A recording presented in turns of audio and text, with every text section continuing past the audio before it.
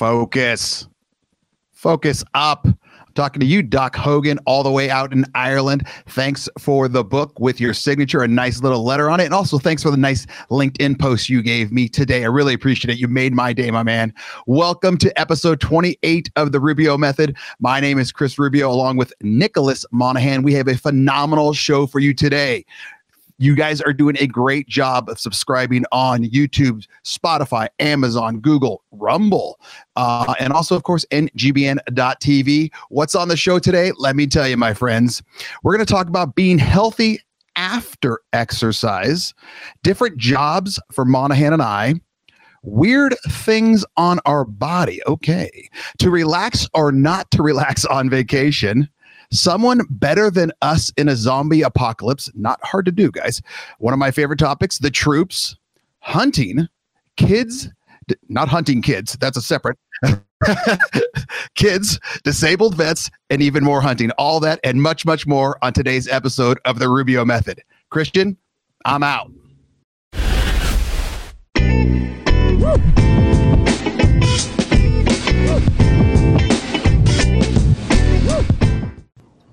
Focus up. I'm talking to you, Fletcher, out in Dallas. It was great having dinner with you, my man. You're doing a phenomenal job on and off the field. Once again, thanks for everyone subscribing on any podcast channel you want. YouTube, Spotify, Google, Amazon, Rumble, Apple, and of course, NGBN.TV. It's that time of the week. Minute with Monahan, my man. Go. Yes, first off, I want to give a shout out to Fletcher as well. That guy's an absolute animal. Roll Tide, baby. Yes, so today's Minute with Monahan, we've got a really good one, a really important one. I'm starting to feel it as I've turned 30. I know it's much younger than most of our general audience, but I'm definitely feeling it. And we're talking about recovering after a workout.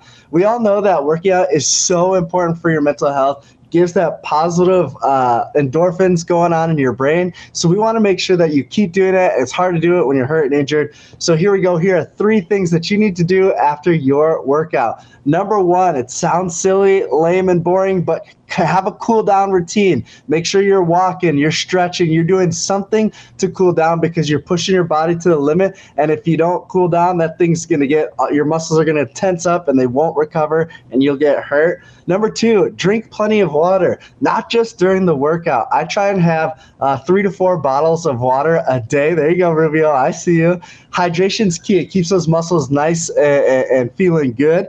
And then the last one, too, is that active recovery. Go on a walk with your wife or your kids afterwards. It's good to hang out with the family. I feel like walks are awesome because you put your phone away and you actually talk to your family. But they're good for active recovery, gets that lactic acid moving, and keeps you going so that your body's feeling good and you're continuing to work out and you can mind your mentals and feel awesome at the end of the day. Monahan, hold on. Your first one was to cool down, and then the last one is telling me to recover quickly. Where am I going here, man? Well, I'm talking about your off days. Okay. Yeah, I'm like, sorry. What the hell does this guy want me to do? Slow down to speed up? Which one is it? Okay, no, you've cleared it up for me. Okay, now I got it. Maybe I just want to. Maybe I wasn't the only one confused, or maybe I was. You probably were not the only one. Yeah, I know. Monahan, what email questions do you have for us? Remember, you guys can always email Rubio@therubiomethod.com. Go ahead, Monahan. Yeah, these email questions, man, your inbox must be wild because we're getting some good ones. First one comes from Samantha in Eagle, Idaho. What up, Sam? She says, if you guys could snap your finger and see yourself doing another job, not sports related, that's the tough part, what job could you see yourself excelling in? This sounds crazy, but a job that I've always wanted to do is a police officer. I feel like they're total badasses, and I definitely feel like that would be something that would be really cool to do. Plus, I love the community, and you get to hang out with the community and make sure everyone stays safe. What about you, Rubio? Number 1, Monahan, you'd be a terrible cop just because you're too nice. You're way too nice. You would never get anyone. You'd be like, they'd just give you some sad, sappy line. Well, I needed to, well, okay, go ahead. Let me look the other way. Yeah, we'll slide just on like this the public relation cop, I think you would be the best ever. Hey, that's not a bad idea. My jobs are a little offbeat as well. Number one, I think I always thought I'd be a good pediatrician, like work with kids. Yes. But I'm not into doing like 74 more years of schooling. So that's out. And I would have a real tough time if any of the kids didn't, kind of make it. I don't even want to talk about that. That would be bad. And number two, you're going to love this one, Monahan. I always thought I'd be a good priest. Oh, I think so too. Just because I like being in front of people, I like talking and telling stories. I'm not a super religious dude at all. And there's other parts that I'd kind of way be out with. But it's one of those, I think I would be a good one of those. So those are my two. Monahan, what's the second email question? Man, I could definitely see you being both those. Number I'd two. be all over the place. Oh, yeah, it'd be great. Number two comes from Chad from Madtown, Madison, Wisconsin. Says, do you guys have any weird things that you can do with your body, like your tongue touching your nose or anything like that? Rubio, I'm going to let you get that one first. I have three things, kind of. My pinky toes don't touch the ground. I think that's why I have such terrible balance. Number two, one of my ears up here or here, I can't tell. Christian, you might be able to tell and text it to us. One of them's pinched, so I'm pretty sure my mom beat the hell out of me or grabbed me by the ear when I was a child, and she never really told me. I've asked her a couple times. And number three, I have a hitchhiker's thumb. Can you see that? Yeah. My thumb goes back. I put it against the black or whatever. Anyway, so I've got a hitchhiker's thumb. That's pretty much it. Monahan, you? Yeah, that's pretty good. I don't really think I got nothing crazy cool for a while. My shoulders never would stay in socket. I've dislocated my left one 4 times, right one twice. And I've got a bunch of tattoos. Other than that, nothing too strange on my body. Last question. This was Connie in Fort Worth.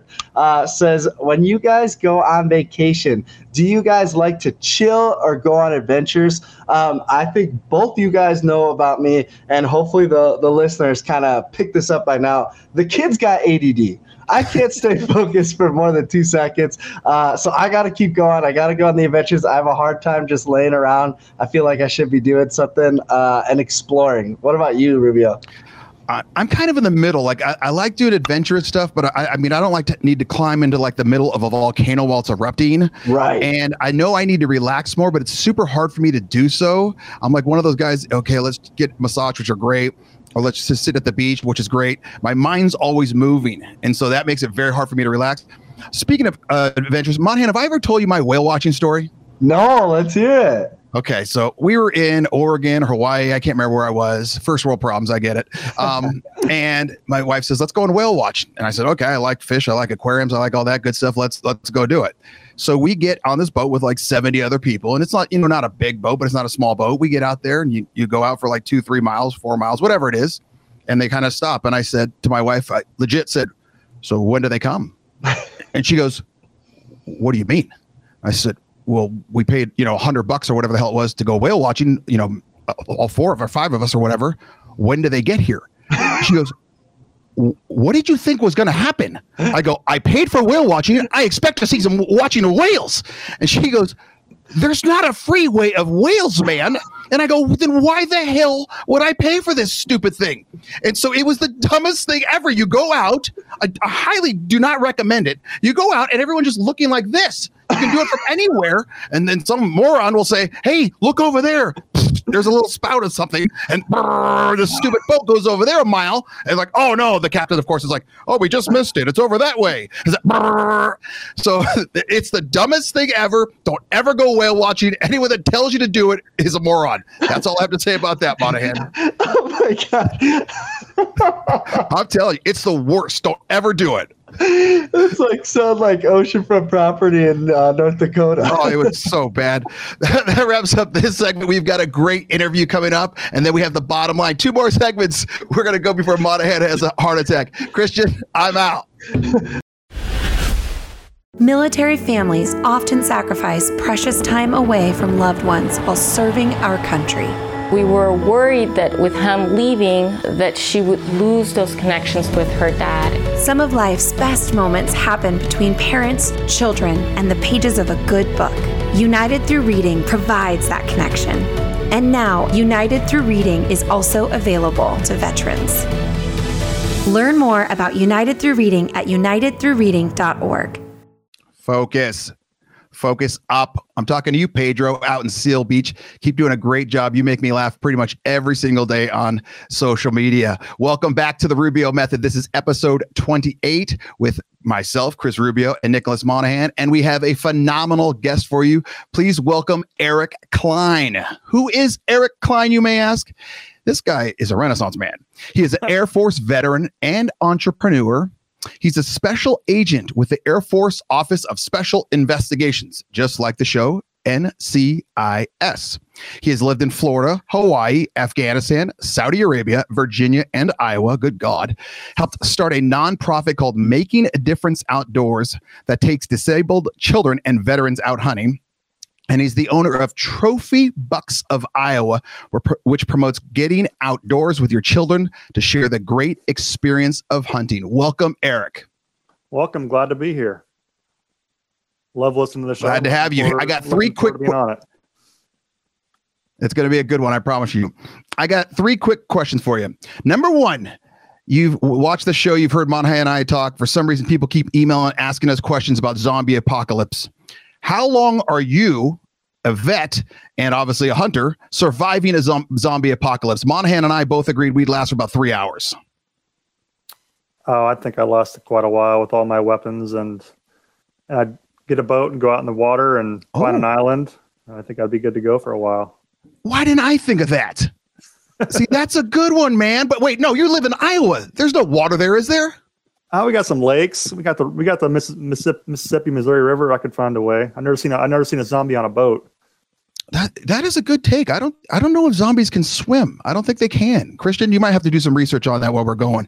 Number two, you've lived a lot of places. What was the best place and worst place you've lived? Hawaii. Best and worst? Yeah, definitely. Okay, why? The best is this beautiful weather, beautiful scenery. Each island's like its own country. They're all so different.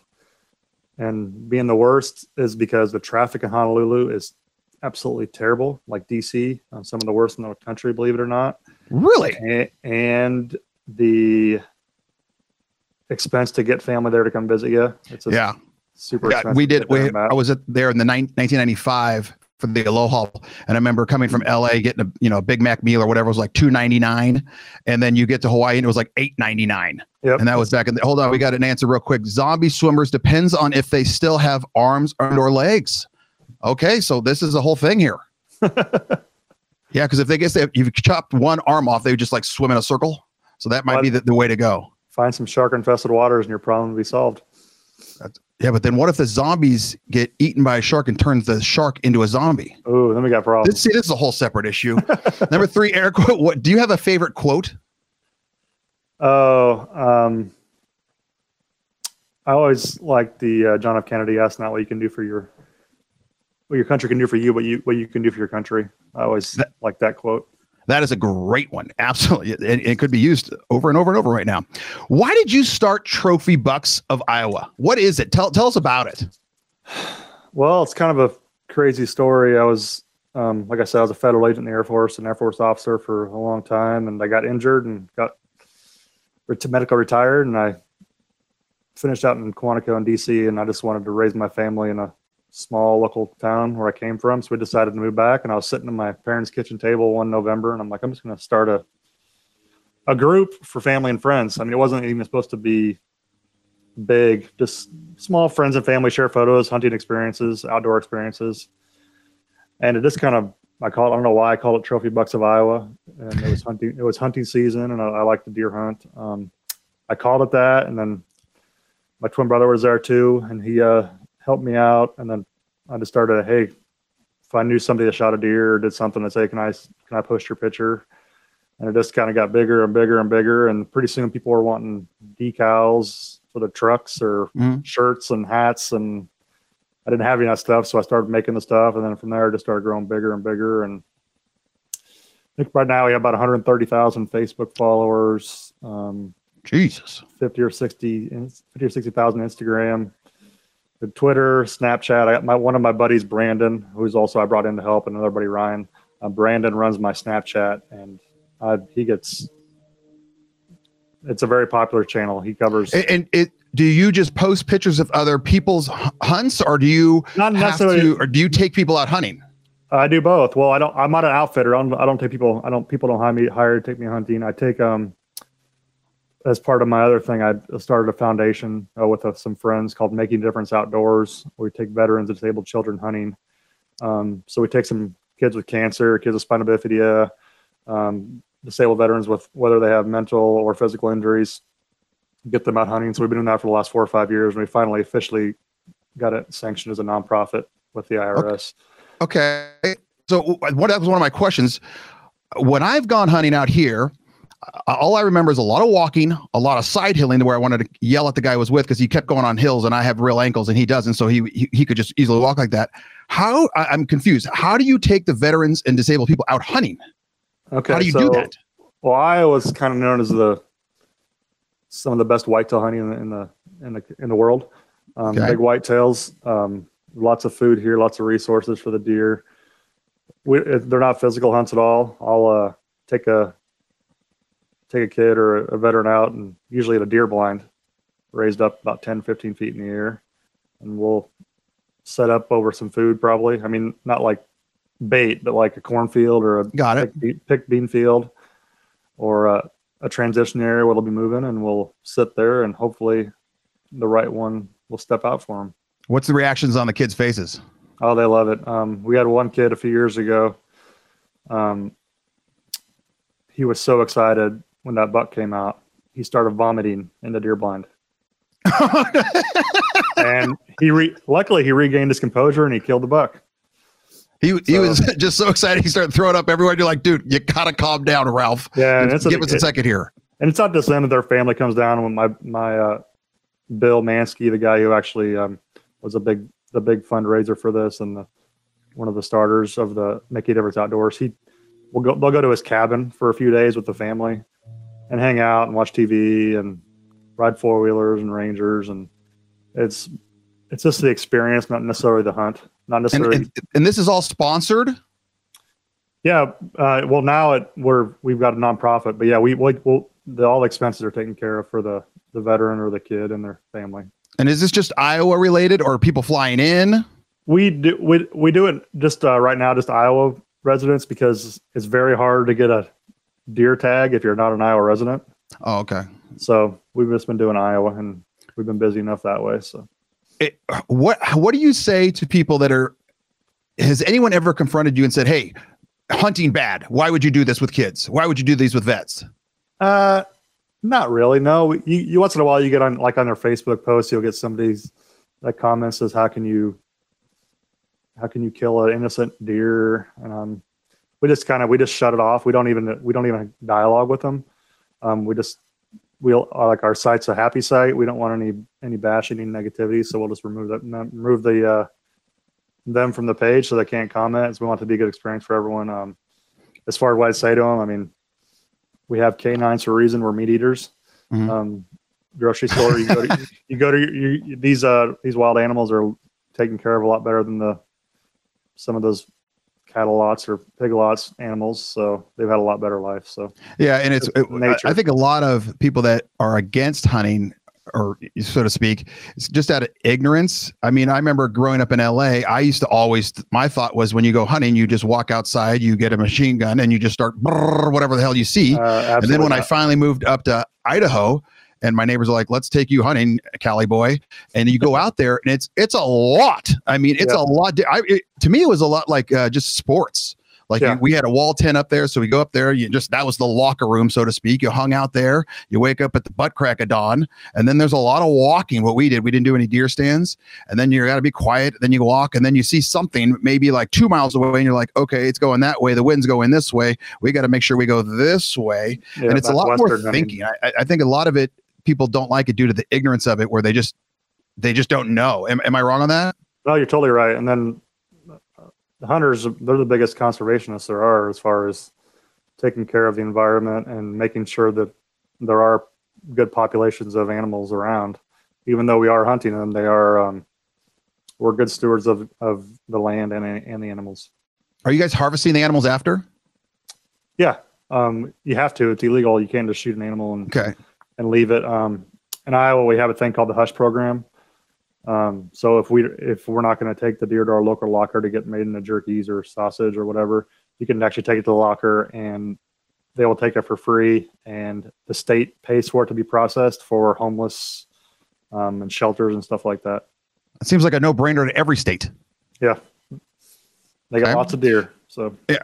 What was harder, being in the service, transitioning to a civilian, or starting your own business? Definitely transitioning to civilian life for me. Really? Yeah. I mean, I was a college educated. I had my master's degree. I was doing well in my career, and all of a sudden I got injured overseas, and my kind of career in life came to a halt. And got sent out to DC and finished out my career out there. And I could have worked for the FBI or CIA or whatever I wanted to do out there.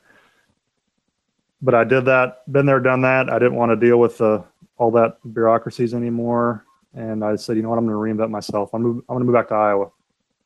So I think that I can find a job easy in Iowa. Well, you always hear I'm hiring veterans. Everyone's hiring veterans. We're hiring veterans, but they're not they're hiring some entry level veterans, but they're not hiring educated. I was an officer, educated people they want everyone to start at the bottom of the civilian life. And I was already I'm not high up in the military, but I was doing very well. I was making progress well. And so I came back here and I had my resume. Oh, you did Secret Service detail for President Obama. You arrested rapists and murderers. You did counterintelligence operations against the Chinese. Well, how does that incorporate to working in Iowa? No one could really say, well, you might be good at this, you might be good at that. I mean, so it was very difficult for me to find something to settle in. And luckily, a big insurance company, national insurance company, saw my resume in Des Moines and said, hey, you might be a good project manager. And that gave me the opportunity to get a job back here. Did that for a few years before I branched out to more. That was in Des Moines, and then I wanted to come back to my smaller hometown. And some openings came up now, so now I do a full-time sales job on top of these other things that I do. Was being in the Secret Service boring or exciting? Well, I wasn't in the Secret Service. I was a special agent for the Air Force. We're all federal agents with the same training, but when I was in Hawaii, Obama vacationed there every year. Oh, okay. So it was our airfield where he came. He lands on Joint Base Pearl Harbor, Hickam, and so we had to work with this Secret Service. So that was very interesting. To shut every 2 weeks, every Christmas, hundreds of people would be involved in just keeping him safe. Yeah, I can imagine that. And that's a pretty big place to lock down. Yes. I mean, the logistics of that have to be an absolute nightmare. Wish he would have stayed at Martha's Vineyard, but it was busy. When you got injured, at that point, before you got injured, did you think that you were going to be a lifer in the military? Yeah. Yep. I had no desire to be in the military. I was sophomore at Iowa State University. I wanted to be an FBI agent. That's all I ever wanted to be growing up. Kept a clean record. Didn't do anything stupid because I wanted to do that. So September 11th happened. It kind of threw me through a loop. September 12th happened. September 12th, I walked into the Air Force ROTC office and signed up. And he said, I'll get my work experience, then apply for the FBI as a military officer.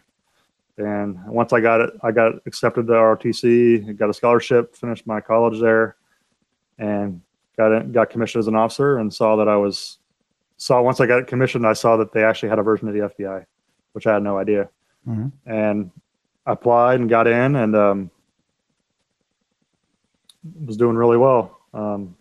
Like I traveled in the world, special agent in charge, Afghanistan, Saudi Arabia, and assistant special agent in charge in Hawaii, and then got injured on a training accident, and kind of from there got medevac back to Landstuhl, Germany, and then Walter Reed, and then Fort Sam Houston in Texas.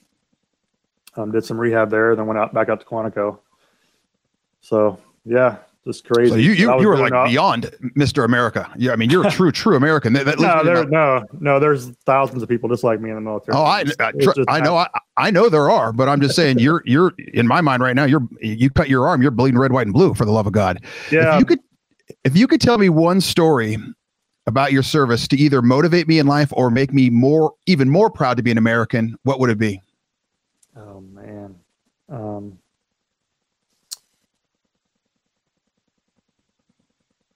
See, I can tell a story. It doesn't really have a happy ending per se, but it does. It's just a unique story that I saw a group of people stand up when there really is nothing. We didn't know what to do. So I was in Afghanistan, and I was put over there where there's a brand new unit. We were put over there to investigate and do operations for insider threats. So like we had just had Afghan military members opening up, killing who are supposed to be our friends, killing U.S. soldiers, just like they were bad apples for the Afghan army, or they were supposed to be on our side, but they ended up working for Al Qaeda or the Taliban or whatever. Anyway, so I was sent over there to do that, and we started running operations and intelligence over there to find out who these bad apples were, and there's all sorts of 3-letter agencies over there working in Afghanistan, and we were new over there. We had OSI, Air Force OSI, had NCIS agents, had Army counterintelligence agents working with me, and a Marine counterintelligence agent. And one day, we somehow got notification that a civilian contractor, because there's hundreds of contractors over there working, just U.S. citizens that are contractors working. I mean, this was before we gave up the country. And he went missing. This U.S. guy is missing in Afghanistan, and it's not a place you want to be missing. And through one of his coworkers came to us and told us about this, because he just knew one of us what we did, and no one was doing anything. The embassy, and we're like, what's going? I mean, this is a U.S. citizen. We need to be getting Blackhawks out or whatever those guys, special ops guys do. We need to go find this guy. What's going on? And nothing was happening. So my guys and my ladies, we got together and we decided, we didn't know really if we had jurisdiction or if legally what we could do, but we went out and used every resource we could use, including super classified stuff and 3-letter agency stuff. And we were able to find out that this guy was kidnapped by his bodyguard. Jesus. They had U.S. bodyguards, and we were able to figure that out through classified means. And then, unfortunately, we were able to find his body. Oh. And like I said, it wasn't a happy ending, but we were able to find him, and we were able to. And when we're over there, we're all crime scene trained. We're not, but when we're over there, we're not doing crimes. We're doing intelligence operations. And we went over there and we found him. I had a really sharp NCIS agent working for me, and she was a crime scene investigator. So we didn't have any equipment, anything like that, but we went to the hospital, the clinic, got rubber gloves and all these kits, and we did a full crime scene examination, got DNA, all that stuff, and we were able to get the bodyguards prosecuted under Afghan law for murder of the U.S. citizen. Wow! So that was probably at the time it was crazy, just because you think a U.S. citizen missing, you think everything's going to come to a stop still, but it was crazy to us how nothing was happening. So we just kind of took it in our own hands. That's probably one of the even though the outcome wasn't there, we got finalization. No, I get it. You all came together as Americans to save basically quote unquote save another American, and I mean that you had to go above and beyond, literally, to make it happen. Yeah, so that's one of the things that this is the way the team came together and did that. Even though at the time I thought I might be doing something, not necessarily legal, but like sometimes you're not getting authority. You're not getting authority to do stuff, and you never know what's going to happen. I get it. Especially over you got your hands tied behind your back when you're in the military. Sometimes when you're overseas, when you know what you can do, what you should do, and then You think you do the right thing, and all of a sudden you get slapped for it. I can imagine. Pretty nervous, but I got out and got retired, so I don't have to worry about it now. Can you tell me, where can people find out about Trophy Bucks of Iowa and also Making a Difference Outdoors? So Making a Difference Outdoors, there's just a Facebook page for that right now. We just started that. Just search Making a Difference Outdoors. Trophy Bucks of Iowa, you'll find, if you search Trophy Bucks of Iowa on Instagram, on Twitter, on Snapchat, on Facebook, you'll find it. We do have a website, trophybucksiowa.com.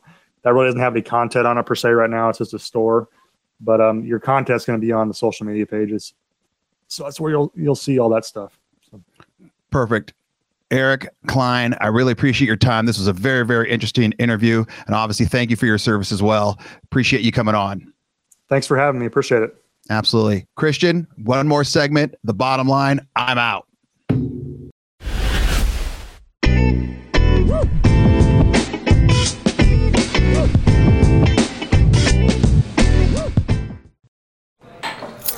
What do you think you're doing, Kevin? Was just going to drive home. There are several warning signs present that you shouldn't be driving. Like hearing voices? Like your text-to-emoji ratio? Oh, man. The selfies.